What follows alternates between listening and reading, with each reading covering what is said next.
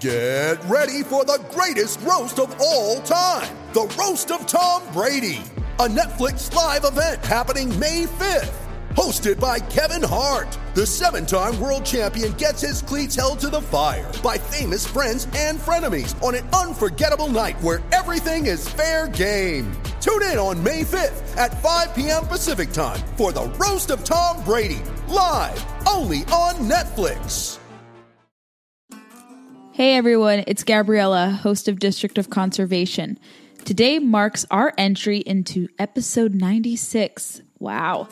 I can't believe in the 2 years I've been hosting this, we are finally hitting that benchmark very soon.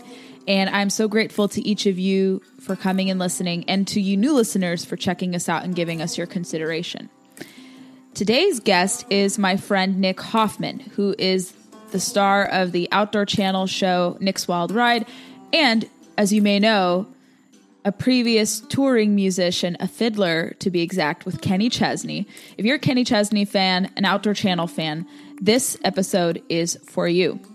And I want to read Nick's biography for you guys if you are just learning about him or want to learn more about him. So Nick Hoffman is an award-winning country music artist whose passion for travel and the outdoors takes him to the world's most interesting places. After 12 years as the fiddle player in country music star Kenny Chesney's band, he struck out on his own and scored 2 hit songs with the country trio The Farm. Now Nick's Wild Ride shows people a side of Nick Hoffman they've never seen. Part traveler, part hunter, part historian, with some party guy sprinkled in. You never know what he'll do next. And I read that from his Outdoor Channel biography. But here's a little more in-depth look into his show. And it has actually won critical acclaim for its distinctive entertainment style and dynamic pace. The first season of his show was nominated for 3 coveted Outdoor Sportsman Golden Moose Awards in 2016, and it won 3 Telly Awards in the categories of travel, tourism, culture and style, and activism for short form for Nick Hoffman's work to spread the message on African conservation. In 2017, the success of season 2 of Nick's Wild Ride positioned the show as one of the best rated programs on the Outdoor Channel and produced another 4 nominations for excellence at the 18th Annual Outdoor Sportsman Channel Awards, and his first win after taking the Golden Moose home for, quote, best conservation, end quote, for his work in Africa. And it won an amazing 7 Telly Awards, including taking home awards in the categories of travel, tourism, culture, and lifestyle, and religious spiritual for the award, specifically on the episode on the culture of the Blackfeet Nation in Montana. And in 2019, he won 4 other Telly Awards, and like me, last year, he won a POMA Pinnacle Award, but for excellence in broadcasting. I won it in conservation, and were added to his impressive list of accolades that Nick Wild Ride has accumulated in its 4 seasons. So Nick and I are not related by any means. He is of Scandinavian origin. I am of Lithuanian and Jewish stock. So slightly different realms, not too dissimilar, but a lot of people will probably be asking, is he related to Gabriella? Is he like a relative or something? No, we're just friends who just happen to have the same name. And we're both Professional Outdoor Media Association members. And I really do love Nick's show. I am quite picky when it comes to outdoor programming, just because, not that the shows that they have currently are just so numerous, but it's so hard to find a show that really does perfect the art of storytelling, really brings viewers into unique destinations, and has a greater conservation message. So I really like Nick's work. I think you guys are going to like it too, what he has to offer. And I hope you give this episode your consideration. Check it out. Nick, thank you so much for hopping on this podcast and I guess simulcast YouTube broadcast with me. I'm glad to be here. Thank you. Yeah, anytime. And for people listening and or watching, we are not related, although we have the same last name. It's kind of a funny way that we bonded first time when I met you at POMA last year. But yeah, you're more Scandinavian. I'm more Eastern European. Yeah, we figured we somehow deduced that over a beer, I think, at POMA. And but you know what? We Hoffmans need to stick together, right? Absolutely. Absolutely. Yeah. Nick, why don't you explain your backstory and how you got wrapped into the outdoor industry? Because you have done a lot. You're a very talented musician. You're a TV host, avid outdoorsman. Why don't you talk about the genesis of your journey? It's a convoluted complicated thing. Like literally the metaphor of this all looks like a nice quilt or a nice cross stitch until you see all the knots and strings behind on the other side. That's kind of the story of my career. Like you said, I'm a musician, I'm a fiddle player, I'm a singer, a country music artist. And that's been my life since I was a little kid. I started playing fiddle when I was 4 or 5 years old. I grew up in a musical family. I can tell you more about that later if you want, but but I always was enamored with the outdoors, and I didn't grow up in a hunting family, ironically. But I was one of those kids that was always called to the outdoors. I wanted to hunt. I didn't know why. I just always wanted to. I was the kid that was walking around the woods, around our farm, looking at tracks and finding rubs and trying to sneak up on deer. And that was just always something I wanted to do. So, music and hunting and the outdoors in general, fishing as well, were always the two things that kind of were at my core. So I was always that kid that was looking for, the deer in the woods and the tracks and the rubs and all that stuff. So, hunting and fishing were always at my core as well as music. So, fast forward now, and I'm making very long story short. I end up running away from home when I was 16, 17 years old. And I went to Branson, Missouri to play music. That was the only thing I wanted to do. And I wanted to be on the radio and be famous. That was my goal, So I thought Branson was where I was going to make that happen. And I kind of scared the crap out of my parents and hopped on a Greyhound bus and went to Branson. And so fast forward to several years from that, people I met in Branson ended up recommending me for a gig in Nashville after I moved to Nashville. And I was really lucky to get on with a couple of big country music artists that launched my music career. And through that, I started meeting all these different, obviously I'm hunting and stuff through all this. And I met some hunting celebrities, if you will, that had TV shows. And I started being a guest on their TV shows. So the music led me into the hunting industry kind of by meeting people backstage and stuff like that. And that led to having an idea for my own TV show. And this is, of course, a 15-year period here. You know what I mean? It's over a long time. And I had this idea for this Anthony Bourdain style hunting show. And 5 seasons in now, we're about to start filming the 6th season. We've got this hit TV show and I got a brand new album coming out, and I'm just still running both tracks. They're just, I'm running full steam on 2 tracks at the same time, which sounds really, really exhausting now that I say it. Mm-hmm. Well, why don't you talk about some of the musicians you've worked with? Because you have an impressive list of people you've worked with before we segue into your show. Yeah, well, I've been really lucky to, live some of my wildest dreams through my music career. I started playing with a guy named Kenny Chesney in 2000, and right not too long after I moved to town, I was lucky enough to get a gig with him, and I was able to kind of jump onto that rocket ship right before it took off. And Kenny had hits before I joined, obviously, but I was there when that whole thing blew up into from theaters to stadiums. And it's every musician's dream. I said one day I wanted to play in front of 10,000 people once. That was kind of my dream when I was a kid. And here we are playing for 10,000 to 60,000 people every night. Incredible. And so that was incredible. And then through that, I ended up, I've played with people like Trace Atkins and Keith Urban and Brooks and Dunn. And I've been on stage with some of, people like Steve Miller and John Mellencamp, all this stuff that, through Kenny, all these different things that we've gotten to do. So, I've been really lucky, and the list is longer than that too. I mean, like I said, just dream come true. And then of course I got my own record deal, with my band, The Farm, on Warner Brothers, and we had 2 top 40 singles with that. So then I transitioned from being a side guy to being the front guy. And, that was the other dream come true. So, now I finally got my first solo album coming out here really soon. So, everything's just kind of continuing to roll, And then you also play with, I think I saw that you played with either a winner or runner up from not America's Got Talent. I'm sorry, the Voice. What am I? The Voice, yeah. So I also do a lot of producing as well, and I produce for this guy Chris Cruzy, who was a runner up in The Voice last year, and he's an incredible talent. And you're about to start seeing him. We got a brand new album that we just worked on him. So that's me behind the scenes producing music as well, and I've been really, really proud of the work we've done with Chris. He's incredible. And like I said, you're going to be seeing a lot to come from him in the coming months. And how did your Outdoor Channel show come to be? You said, obviously, because of the connections you made through the music, Yep. and that was able to transition to that. And watching your show, I really do like it. I love the storytelling element.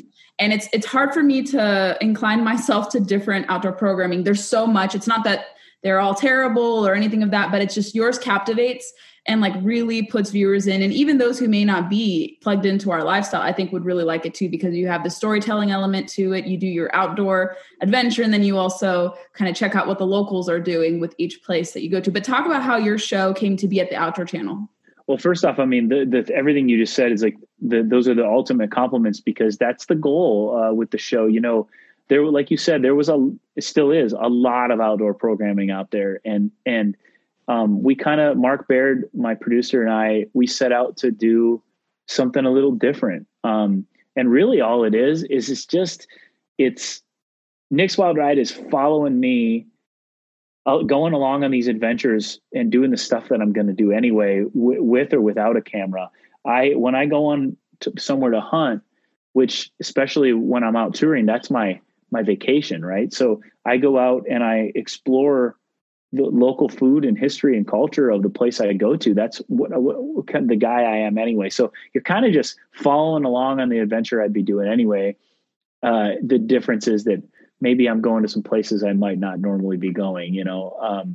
But yeah, it's an Anthony Bourdain style kind of hunting show. I go somewhere to hunt, and like I said, explore local food and culture and music and history. And that was the idea. The idea was to do something a little different. And I feel like we've done that. And I've been really, really proud of it. And you said something that really hits home for me, which is I always, whenever I'm putting together an episode, I'm thinking about, what if somebody's flipping through the channels and they're one of those people that sit on the fence, like the majority of Americans, about hunting? They don't have a direct opinion. They're not necessarily for it or against it, but they sit squarely on the fence. All it takes is one bad image or one bad thing for them to fall off the fence into the anti-hunting kind of category.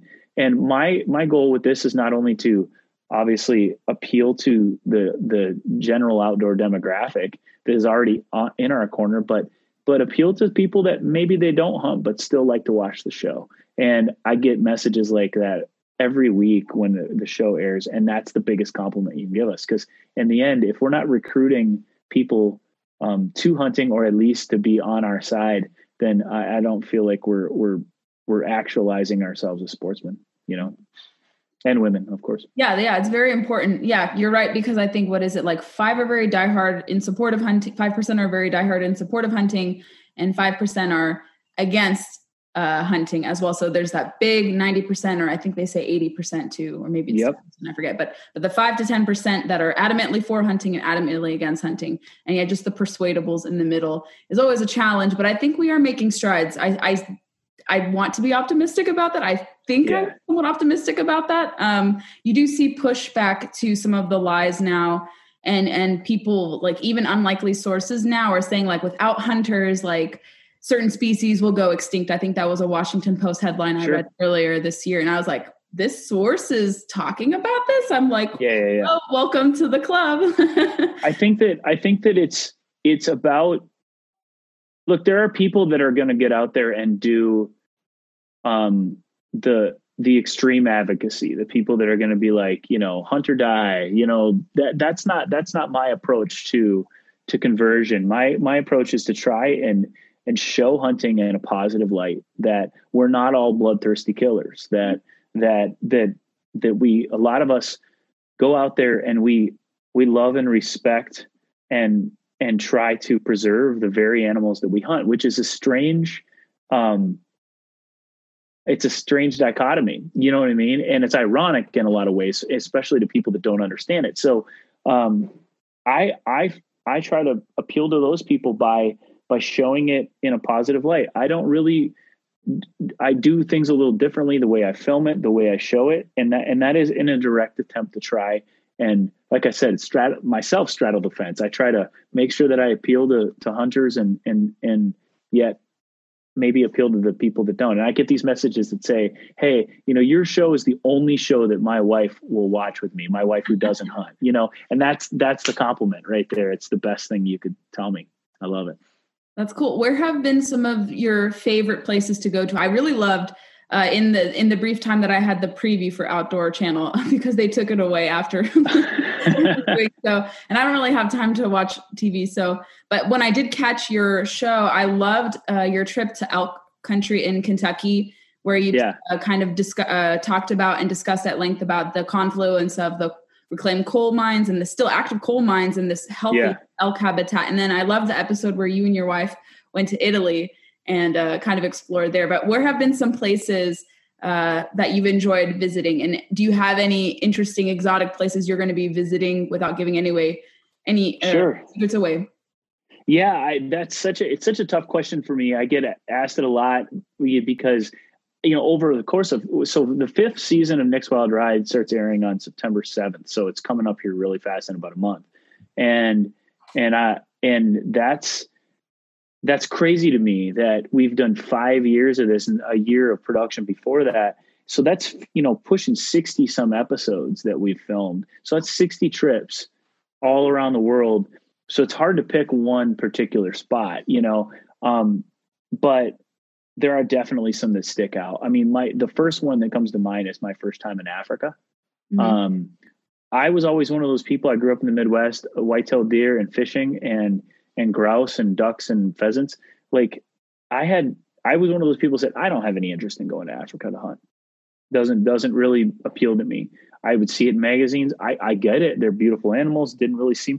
And then my friends would say, yeah, but when you go and do it, you'll be planning your trip back before you leave. And it'll be a life-changing thing for you. I was like, yeah, I get it. Ha ha ha. 3 days into my trip, I'm going, so when can I come back? Yeah, and it really is. It's a magical thing on so many levels. The first is that the people there are incredible. They have nothing by our standards, yet they're the happiest people I've ever met. And that shows that maybe we're living wrong in certain ways, that maybe we don't need all the crap that we consume ourselves with. Maybe if we simplify life a little bit, and maybe this coronavirus thing has taught us some of that too, that we don't need all the things that we thought we did to be happy, that was interesting. Also to see conservation at work on a daily basis in a country like Namibia, where I was, that the good conservation practice, science-based, game management that involves hunters is a proven successful way to manage game and to make their populations not only thrive but increase. I mean, what Namibia has done, for example, with their elephant population is absolutely incredible. And without going into big details, Africa, to answer your question, was a life-changing thing for me on a lot of levels. My first time in Alaska was just life-changing too. That's what gave me my first taste of mountain hunting and climbing a mountain and, losing 10 pounds on a hunt kind of thing. And I'm addicted to it now, absolutely addicted to it. And also another very inspirational conservation side of things, there's, in a lot of ways, there's parts of Alaska that are a, conservation battleground right now, so that trips like that kind of not only give you a great thrill on the hunting side, but also teach you something. Those are things that I really love. And do you have any places kind of in your sights that you would like to visit that you've never gone to? Yeah, actually, I'm supposed to see, I think what is today, like the 3rd of August or something like that, right? So it's the 4th of August. and I'm supposed to be leaving on the 11th of August to go to Kyrgyzstan to hunt Marco Polo sheep. And we're talking about, 15,000 feet up and, in the middle of nowhere, drinking fermented yak milk and riding horses up the mountain kind of thing, just exotic as can be. One of my dream hunts, and coronavirus has thwarted that for me. So I'm not sure if I'm even going to be able to get there this year at all.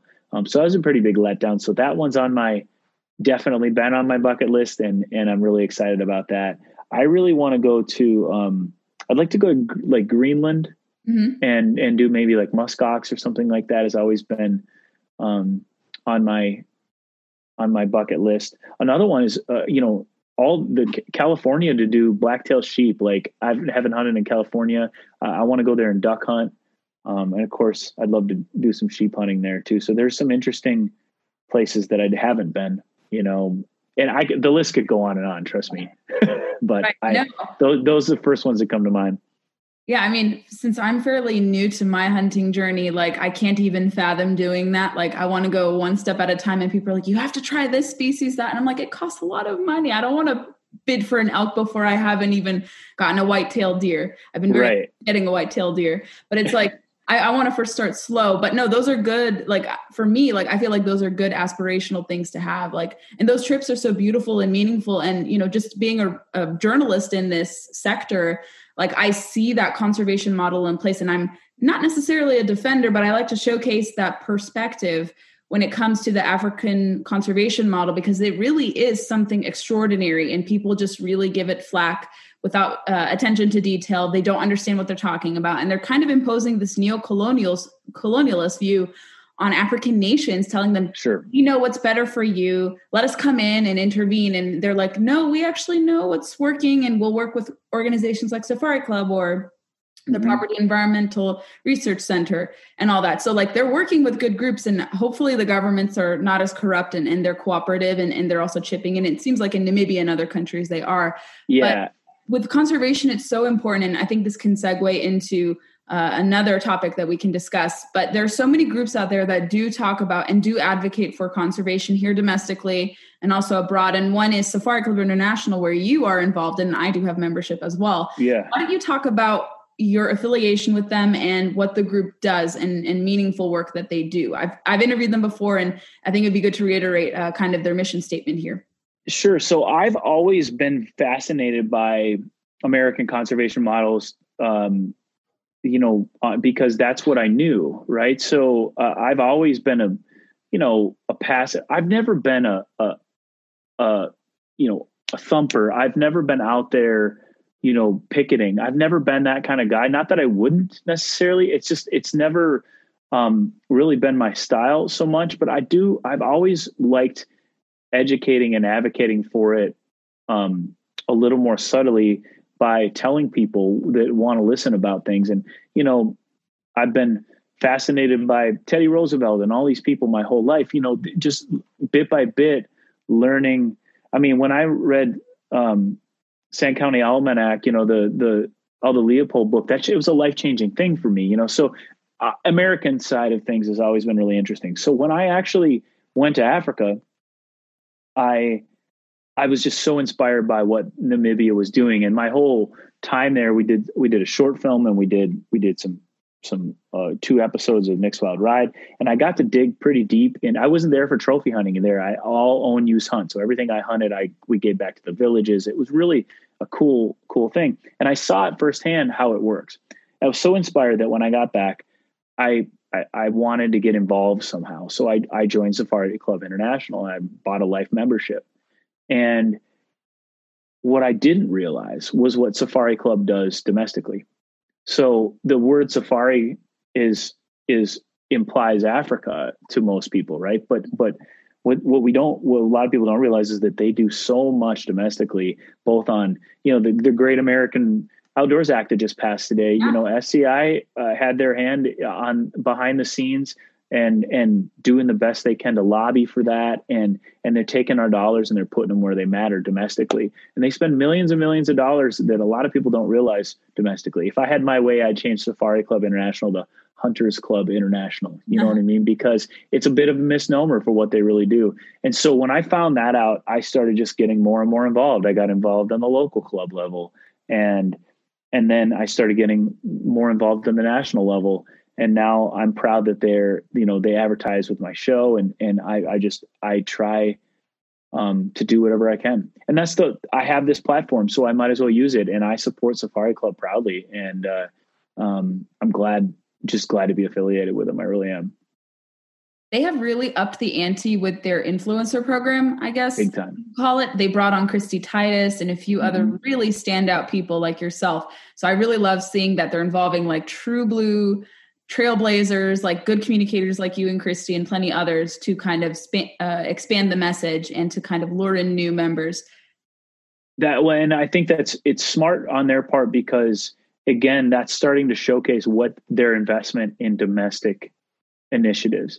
That the Safari Club obviously still very involved in international hunting policy and conservation and everything. But I think they're doubling down on the domestic crowd, and they're letting people know more about what they do here domestically. And if you don't know more, you're going to find out more soon, because I think they're doing it, like you said, a good job in communicating that. And some of that is, by engaging influencers and those kinds of things, and people that, but also it's a matter of and doing what they're doing, like getting involved with the Great American Outdoors Act and publicizing it, talking about it. I'm proud of it. How about what a great day today?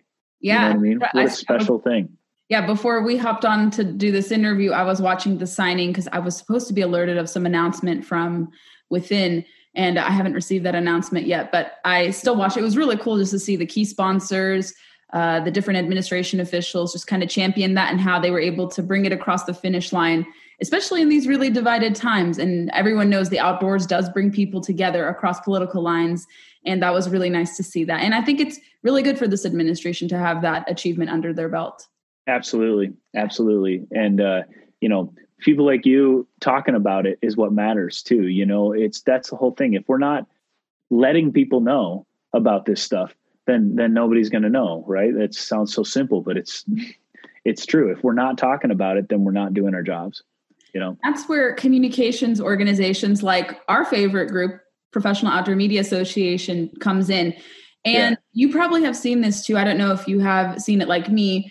There are not really too many obstacles to breaking out in the outdoor industry from the media side, but it is kind of hard for younger people if they don't already have an existing paper trail or a media trail. It is kind of hard for them to break out. I've had many people ask me, how did you do it? Like, what's the secret to breaking out? And I tell them, well, you could join organizations like POMA, and we can talk about this next. Obviously, I want to hear your thoughts on what the organization does and kind of echo the importance of groups like that to kind of cultivate, find, or refine emerging media personalities across journalism, TV, things of that sort. But I think that's where POMA can come into play with kind of bringing in these emerging people into the fold, mentoring them, giving them opportunities. We had obviously our conference derailed due to COVID. I was looking forward so much to go to Nashville, which is your backyard in Franklin area, and do that. But talk about the importance of POMA and how our organization can really kind of speak to and get more young communicators out there to talk about these issues. I mean, that's the other, like I talked about, if we're not talking about it, if we're not getting the message out there, then especially with younger people, then we're not doing everything we can do. And that's why I joined POMA, because I felt like I was starting to hit a plateau of the network I had and of people that I was able to engage with to figure out how to get the messaging out there that I wanted to do. Because Nick's Wild Ride has a formula, if you will. We do a certain kind of thing, so we're in a box. But I still like to write, and I still like to get involved with policy, and I still like to advocate however I can, and I like to do public speaking and things like that. And I needed a way to figure out how I could engage more and more effectively. And so Poma offered that for me because, the Professional Outdoor Media Association, even in itself is, well, you have to be a professional, right? Like you have to have a, like you said, a resume or something. No, what it is it's an organization that is for everyone. It's for beginners and the experienced, and they come together and you can use each other's contacts and use each other's network and learn from these experienced people. And that's been just this really, really wonderful thing that I've enjoyed, not only on a professional level, but on a personal level. I've made some of my best friends, yourself included, through Poma. So, if you're out there and you're thinking about, even if you're a blogger or a social media influencer, if you will, if you've got a message that you're trying to spread and you're trying to figure out how to take your career to the next level, Poma is a great way to do that. Yeah, there is that category. They did add the social media influencer category, which is good. And we have brought on like Nikki Boxler, I think just joined as a influencer. She's really good with her social media, and influencer is kind of a multi-pronged, it can be interpreted in different ways, and it Absolutely. can be a but I think our organization does a really good job of taking that term and like actually promoting the virtues behind it. It's an evolving thing too. That, like you said, the term influencer immediately brings to mind for some people, girls in bikinis holding up fish, and which, don't get me wrong, I've been guilty of looking at a time or two in my life, but the thing is that might not be the exactly what we're talking about, which is somebody that has a message, represents, the outdoors in the way that we feel is furthering the cause. There's a place for everybody there, and everybody, and honestly, I'm for it all. If a girl in a bikini holding up a fish is going to maybe get a young girl out there fishing, I'm in. You know what I mean? There's a place for all of it. And I think that Poma has been really smart in including those people. I do, Yeah, I think. And then of course, like you said, there's people like Nikki who just fly the flag in the most graceful and well-spoken way, of just the outdoor lifestyle in general, not just hunting, but just living the life. And Maddie Brenneman is another one that I really like a lot, that she's a fly fishing woman that is just incredible and well-spoken and does a great job. And there's a lot of really cool people out there that represent us really well. Mm-hmm. It's true. Yeah. And they are influencing people. They have a lot of followers. Companies work with them. They're hopefully inspiring people to get involved and to kind of share the message too. There's many ways to do it positively. And I think it's more positive than negative. And I think companies have learned how to fine tune their approaches. They're not just like dispensing money to these different influencers and then not getting a return on investment. It's a mutually beneficial relationship where the companies are investing resources in these influencers. And in turn, these influencers are giving these companies what they're looking for, click-through rates, products that are successfully purchased, maybe more exposure for the company, things of that sort. So I think the industry is learning how to do it in their fine-tuning, and it's starting to become a little more adept, it's starting to become more effective as a marketing tool, I should say. Absolutely. It's evolving, and, the industry has learned how to embrace these people, and the people that have integrity and are actually doing it for a business, and not just for attention. Right. And when you find those people, again, I bring up Nikki Boxler as a great example. It's somebody that she's making, her living, kind of putting her life out there. But she's doing it in a professional way that truly builds fans. And Eva Shockey's another one, that represent women in the hunting space, that also, you don't have to always be wearing camo, that you can be out there raising your babies and having a family and building a house and all the other things that Eva shows on a daily basis. That's real. That's who we are. And to paint hunters and fishermen as anything other than just regular people who enjoy the outdoors is not accurate. You know what I mean? Most people don't. I mean, look at me with the spiky hair. You know what I mean? I don't have a giant beard and look like I just changed my oil, and I'm still an average. And I consider myself an average outdoorsman. Right. Do you have any other things you want to discuss? Because I hope this doesn't kick us out after 40 minutes, because I only have the free plan. But any final thoughts you want to add? I don't know. We've covered a lot of ground here. It's fun. It's fun to be having this conversation that I feel like the outdoor industry and the outdoor world of conservation as a whole are headed in such a really exciting direction. There's a lot of work to do.